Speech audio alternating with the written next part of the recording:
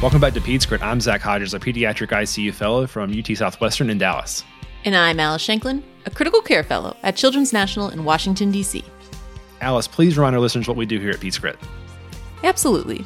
PedsCrit is an educational PICU podcast.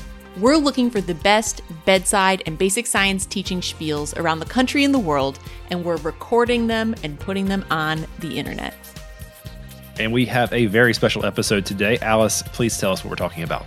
Yes, this is chapter 1 in the PICU textbooks, but we're doing it a few years in, the fundamental topic of cardiopulmonary interactions. It does not matter your role when you are resuscitating a patient. This is the thing that matters. Zach, who is doing this topic with us? Alice, I think we have the best guest with us today to talk about this topic. We have Dr. Bradley Fuhrman. Dr. Fuhrman completed his training in pediatrics, followed by fellowships in cardiology and neonatology at the University of Minnesota, where he actually went on to found the first PICU at that program. He served as the chief of critical care at the University of Minnesota as well. His career next took him to Children's Hospital of Pittsburgh, where he served as the associate director of the PICU.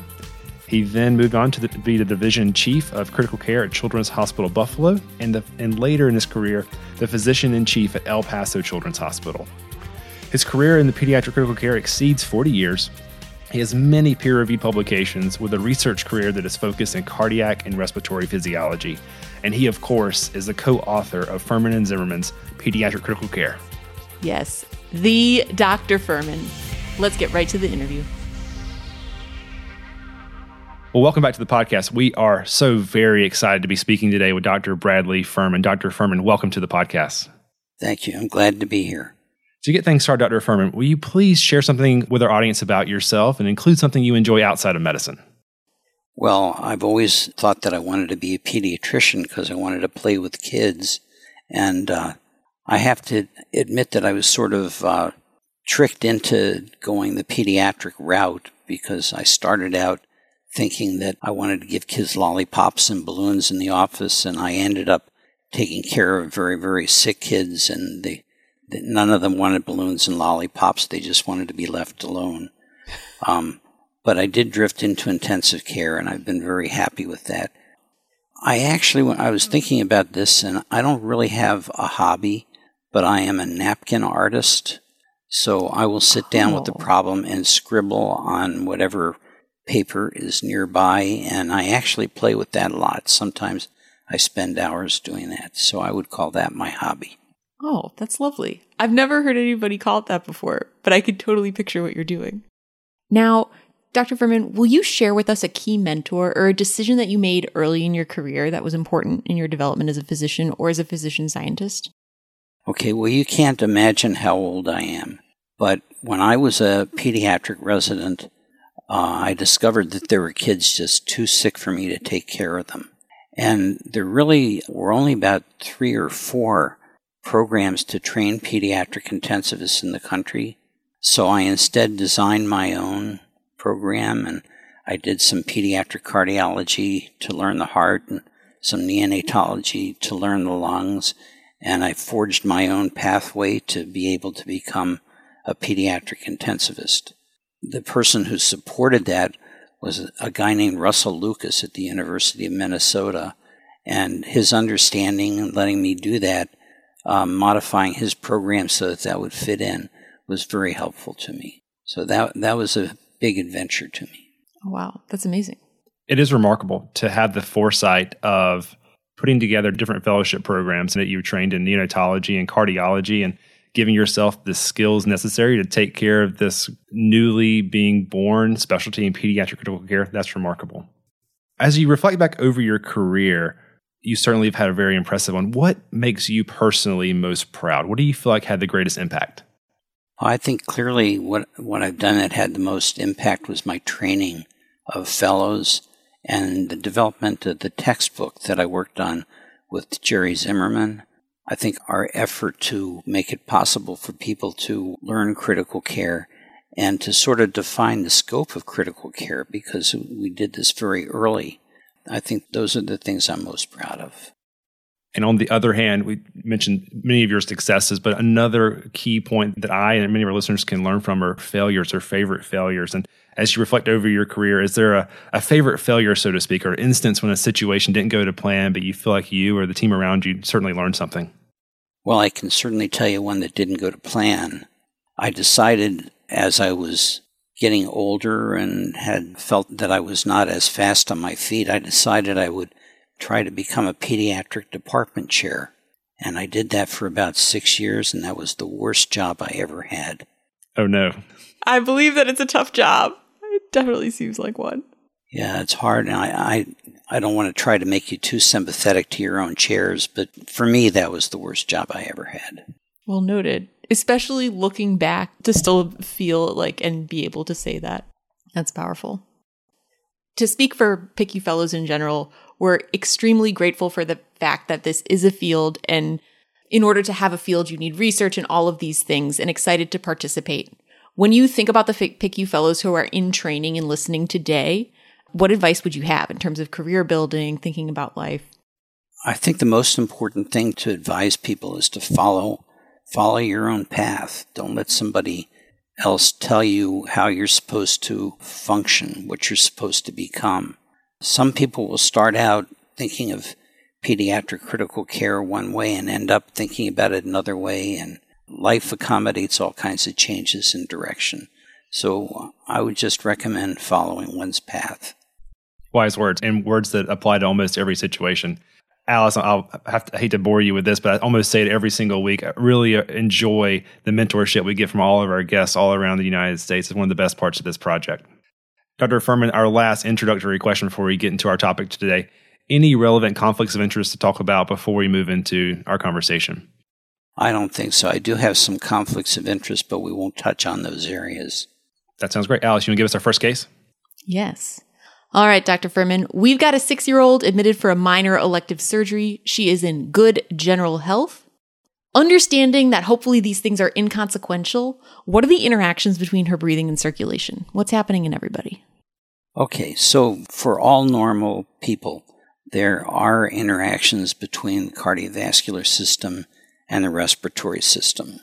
When you think about your blood volume, most of your blood volume at any one time is sitting in venous or capillary areas, sinusoids in various parts of your body, and those constitute your working blood volume, and they create pressure by virtue of the fact that they're filling that compartment, which is called the mean systemic filling pressure. And that is the pressure that forces blood back toward the heart. The pressure that opposes that is the right atrial pressure. We always think, well, if you got a high right atrial pressure, that's a lot of blood volume and it'll be helpful to you. But in actual fact, that's a back pressure to the PMS or mean systemic filling pressure that actually propels blood toward the heart. The heart, it sits in the juxtacardiac fossa, which is the membranes of the mediastinum, and the pericardium is sort of adjacent to the pleural space. And the pressure that's in those spaces impacts the pressure in the right ventricle. So when you breathe in, you reduce the pressure in your pleural space. That's how you get air to come into your lung. And that is transmitted to the right atrial pressure. So in a normal, spontaneously breathing person, inspiratory pressure improves the gradient from the mean systemic filling pressure to the heart and increases venous return. The lungs are the ultimate source of the right ventricular inflow, and resistance to flow through the lungs is affected by a number of different things. The inflow pressure is pulmonary artery pressure, because your right ventricle can squeeze and can elevate the pressure in the right ventricle so that it ejects forward. The outflow pressure for the lungs is the left atrial pressure. In between, the pulmonary vessels run adjacent to the alveolus, and the pressure in alveoli can squeeze down on the alveoli. So the interaction of those three forces helps to create a vascular resistance, a resistance to flow. And those characteristics can be modified during breathing. So if you cough, for instance, you raise your alveolar pressure, and that constricts pulmonary blood flow for a period of time. Lung volume also influences pulmonary vascular resistance. If you have a relaxed breath at the end of expiration, you're sitting at your functional residual capacity. And if you blow more air out so that you get below functional residual capacity, that increases the vascular resistance to flow through the lungs. On the other hand, if you take a really deep breath and you get way above functional residual capacity, that also increases pulmonary vascular resistance. It's least at FRC. It's important to keep pulmonary vascular resistance down because that creates back pressure to right ventricular ejection. And if you have high resistance to flow through your lungs, then your right atrial pressure and your right ventricular end diastolic pressure are elevated. And those act backward again to reduce venous return to the heart. So vascular resistance becomes very important. Some other influences on pulmonary vascular resistance are things like your pH. Acidosis increases vascular resistance in the lung. Your PCO2, high PCO2 increases vascular resistance in the lung. And alveolar PO2, because alveolar hypoxia causes vasoconstriction. So as you breathe, the various combinations of pressures that push blood through the lung volume, pH, PCO2, and alveolar PO2 all act to influence pulmonary vascular resistance. Pulmonary vascular resistance also modifies filling of the left heart, because if your right ventricular end diastolic pressure is high, that shifts the ventricular septum toward the left ventricle, and it makes the left ventricle smaller, so it's less receptive to inflow. The ventricular wall tension that you need to use to make your heart contract, that wall tension is also influenced by juxtacardiac pressure.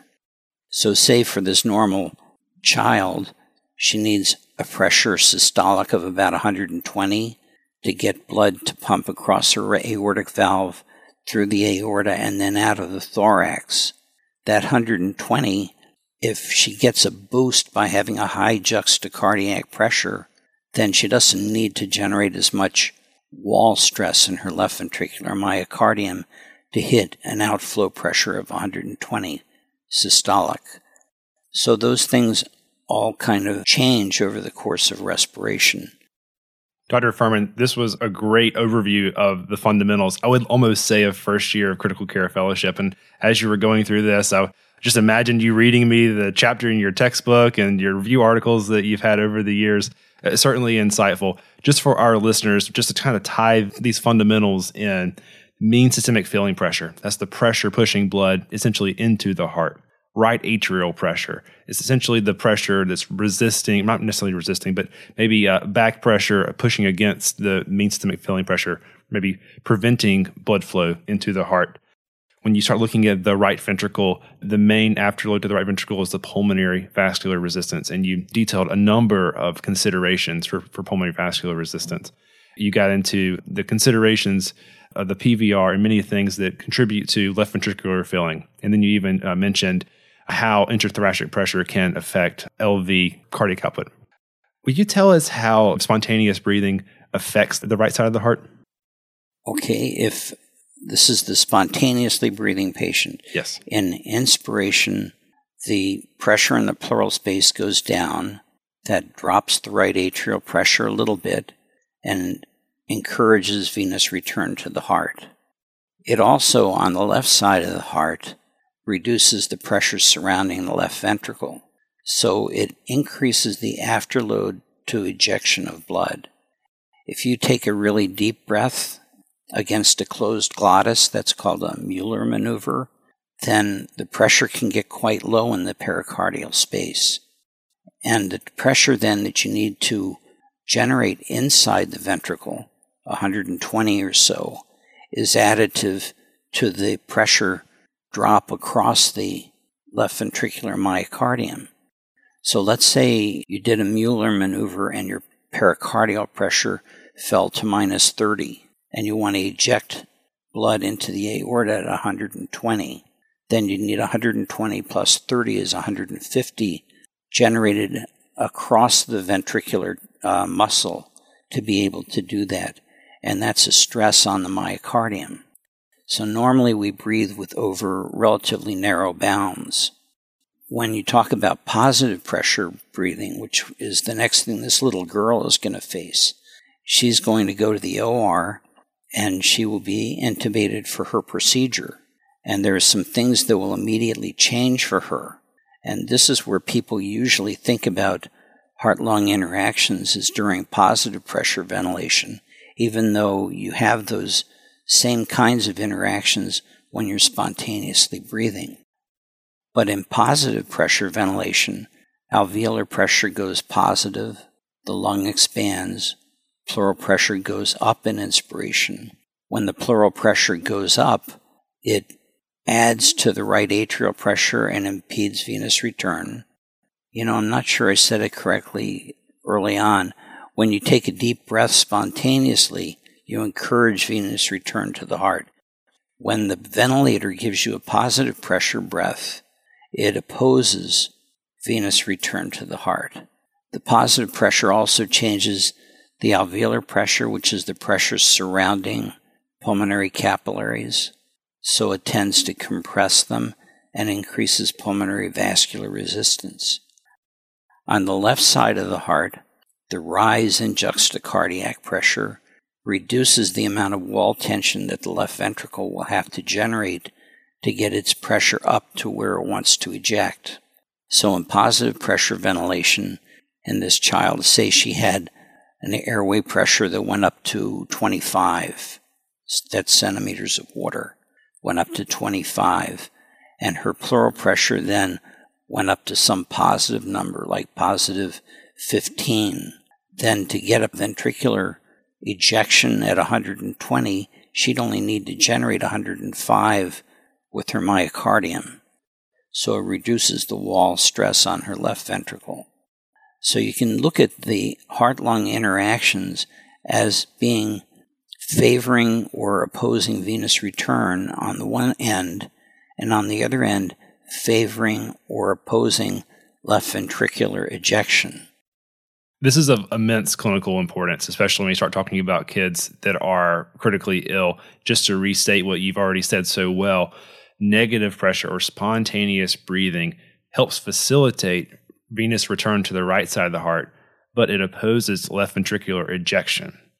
On the other hand, when a patient's intubated or otherwise receiving positive pressure ventilation, those positive pressure breaths increase intrathoracic pressure, oppose venous return on the right side of the heart, but it does support LV ejection. Did I have that right? That was much better than I said it. That was terrific. And I cut you off. Please continue. No, I think that's the important thing. So what you would like to know when you're about to change the pressures that you're using to ventilate a patient is whether you're going to predominantly get impediments to venous return or augmented left ventricular output. That's what you'd like to bet on. And the way that I think about that is that under normal circumstances, positive pressure ventilation will have more of an effect reducing inflow to the heart than on ejecting blood. But if your big problem is left ventricular ejection, then it works the other way around, and you get more of a benefit by reducing afterload on the left side than the effects you see on the other side. It can work either way, and one of the big rules about being an attending and talking on rounds about heart-lung interactions is try to explain what has just happened. Don't try to predict what's going to happen. Because sometimes you just can't put your arms around all the different variables. This is fantastic. I'm not sure if there's a more high-yield 10 minutes that anyone should listen to before they walk into the ICU for the first day of their first year PICU fellowship. Alice, I'm not sure if you feel the same way. I feel the same way. And I'm not sure if there's a more high-yield teaching point for us going into our third year, then you better do your teaching points about the things that just happened, because you're going to be eating your words. That's right. Anything else to add before we move on to our next case? Well, if I could just brush up one more point having to do with the difference between effects on preload of the right side of the heart and afterload of the left side of the heart. Remember that the PMS, this mean systemic filling pressure, that's normally around 7 millimeters of mercury. And if you raise or lower right atrial pressure by a millimeter of mercury, that may have perhaps a 15% effect on venous return to the heart. On the left side of the heart, you're trying to eject at about 120 millimeters of mercury. So a 1 millimeter change in juxtacardiac pressure is peeing in the ocean. It doesn't have any real effect on the left ventricle at all. That's if it's normal. So what you expect are inflow effects. What you actually get will depend on the overall condition of the patient, including how weak the left ventricle is and how much help it needs. And to reflect on something you've already said, the actual pathology in the patient is going to drive the effects of these cardiopulmonary interactions. And we'll certainly explore that more with our cases coming up. Alice, you want to give us our next case? Yes. So we've got a 2-year-old girl who's an X26 weeker. She is in the PICU with pneumonia and concern for septic shock. On exam, she's dehydrated. She's got poor peripheral perfusion. She's also tachypnic with moderate to severe work of breathing. And we are going to talk about her cardiopulmonary interactions. What are the clinically relevant interactions that we should expect in her immediately when she's spontaneously breathing, but she's in respiratory failure and likely in septic shock? Okay, so this is a patient who you started out by saying is presumed septic. And sepsis in and of itself has a number of effects on the body that feed into your heart-lung interactions. The first of those is capillary leak. So she may have started out 2 days ago, she may have had a normal blood volume, but today she probably doesn't. And what that leak has done is that it has taken fluid out of her reservoirs so that they're no longer very full and her mean systemic filling pressure is reduced. One of the tricks to living with all these reservoirs is that they are regulated. So the venous reservoirs are under neural and humeral control that are designed to keep them around this magic number of 7 or so. So a normal person, if they lose blood volume, will pretty quickly shrink down their compliance vessels in their spleen and in their liver and in other vascular compartments, and they restore their mean systemic filling pressure. Those reservoirs may not be full anymore, but because they've increased tone, they now have a good pressure to push blood back to the heart. One of the things that happens in sepsis is that this regulation is impaired, so they no longer respond appropriately to neurohumeral control. So PMS will be low in a patient like this. The other thing is that a patient who's in shock will have abnormalities of acid-base balance. And you didn't tell me that this patient had metabolic acidosis, but there's a good chance that she did. And the metabolic acidosis has an adverse effect on pulmonary vascular resistance, which raises the right ventricular end diastolic pressure, causes the right atrial pressure to go up, and opposes venous return to the heart. The rise in right ventricular end diastolic pressure also shifts the ventricular septum toward the left and makes the left ventricle less receptive to filling. The patient with sepsis also will typically have derangement of their left ventricular contractility and of their left ventricular diastolic function. So the left ventricle won't fill as well or eject as well. Those are all from being in shock. Then she's got the problem that she's having trouble breathing. And because she's having trouble breathing, she has increased inspiratory forces and probably increased expiratory forces. And that means that when she's spontaneously breathing, she has reduced or negative juxtacardiac pressures And those may encourage filling of the heart, but they will also have negative effects on the other side of the heart, on the left ventricular afterload. Her respiratory distress actually will cause her to have more forceful diaphragmatic contraction, more forceful diaphragmatic descent. And when the diaphragm comes down, it squeezes the venous reservoirs in the abdomen and encourages blood from the spleen and liver to flow back to the right atrium. So that will favor her preload, the fact that she's in distress. Her left ventricular afterload is affected because when she's struggling to breathe, she may generate a lot of negative juxtacardiac pressure and have trouble ejecting, especially if she's got a compromised left ventricle. So her work of breathing poses both advantages and disadvantages to her circulation in general, but they will be predominantly disadvantageous on the left side of the heart. I was just going to say, you expertly walked us through many of the considerations for the septic patient, the relevant cardiopulmonary interactions. Just to review those quickly, they'll have capillary leak. They'll be hypovolemic, as I just mentioned. They're going to have decreased menisystemic filling pressure. They may be acidotic and have derangements in their pulmonary vascular resistance. They're going to have impaired LV filling. The strong negative spontaneous breathing that may be impairing LV systolic function. Really, sepsis is a total body dysregulated response, and it is really awesome to hear how it interacts with every cardiopulmonary interaction. And what I like, what we've done with this case is we've got sepsis, probably a propensity towards increased pulmonary vascular resistance, and you've got a kid who's working to breathe so hard that they're squeezing their splanchnic hepatic vessels into the RA, and they're exaggerating the gradient between the mean systemic pressure and the RA pressure to fill it up. And so this case truly has everything, and it's not uncommon, right? Yeah, and it's every day. See it often. Yep. And we cut you off. Please continue. Yeah, what I was going to say is that obviously you don't want to make things worse by creating positive pressure in the juxtacardiac space, but we haven't yet hit the worst things about her sepsis and respiratory distress. And the worst thing is that she's got a really high oxygen consumption because she's working so hard. We have all watched patients who are struggling to breathe. And normally when you're breathing, I'm sitting here breathing a couple times a minute, and I spend about 3% of my cardiac output on that. The diaphragm uses about 3% of my oxygen uptake. When you're in respiratory distress, that changes dramatically.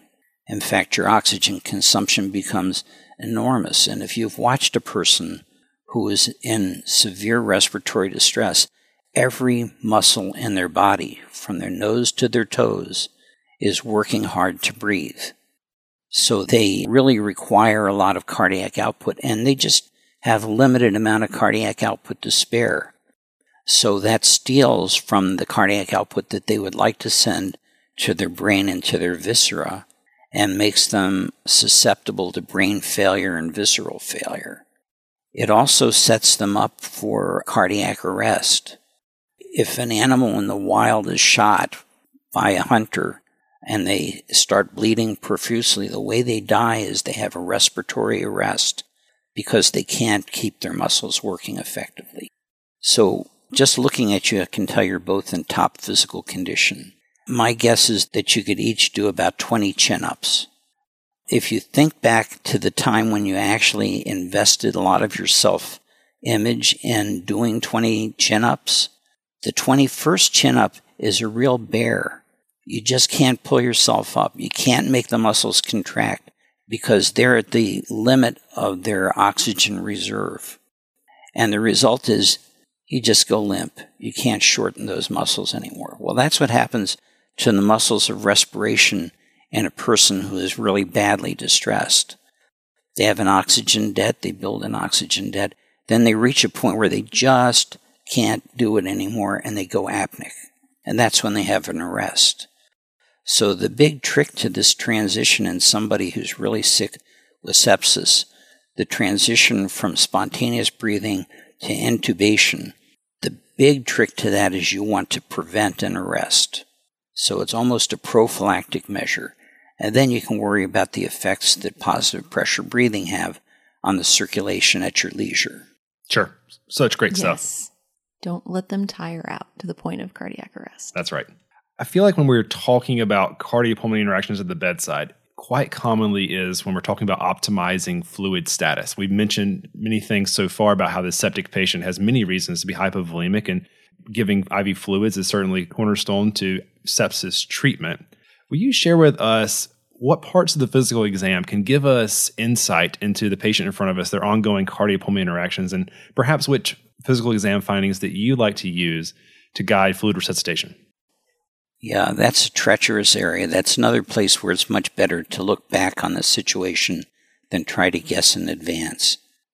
If you know that the patient is poorly perfused and perhaps they're sweaty, they're struggling, they feel cold and clammy, then you know that you want to give them fluid, but you don't know whether that's going to benefit them or not.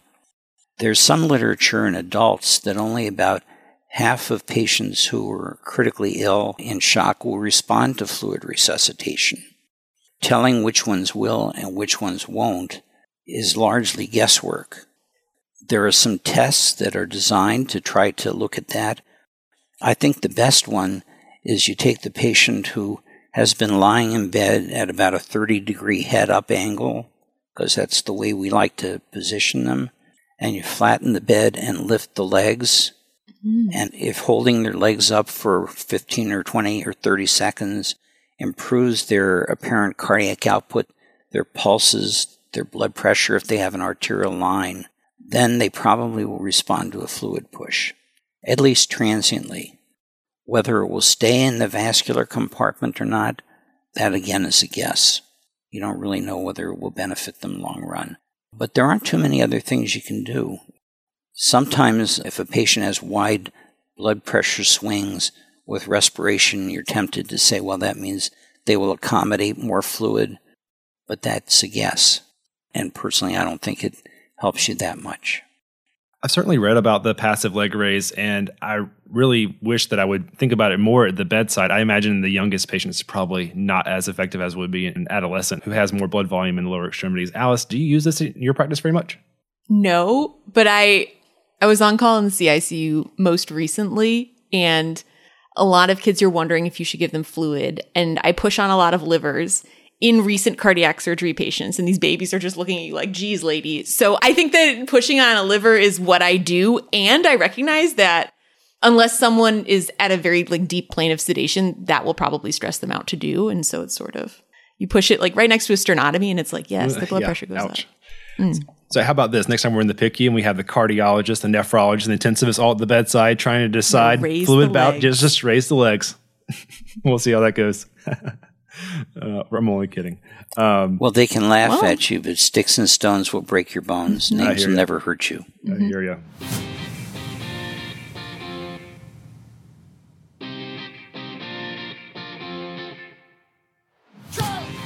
And thank you for listening to this episode of Peds Crit. Please remember that all content during this episode is intended for informational and educational purposes only. It should not be used as replacement for medical advice. The views expressed during this episode by hosts and our guests are their own and do not reflect the official position of their institutions. If you have any comments, suggestions, or feedback, you can email us at pedscritpodcast@gmail.com or find us on Twitter @CritPeds and @PedsCrit on Instagram for real-time show updates. If you enjoyed the show, please subscribe, rate, and review in your favorite podcasting application and share with your colleagues. Also, if you'd like to support the making of the podcast, please see the description for Venmo information and how to become a Patreon. Any donation will be appreciated. Thank you again for listening, and goodbye.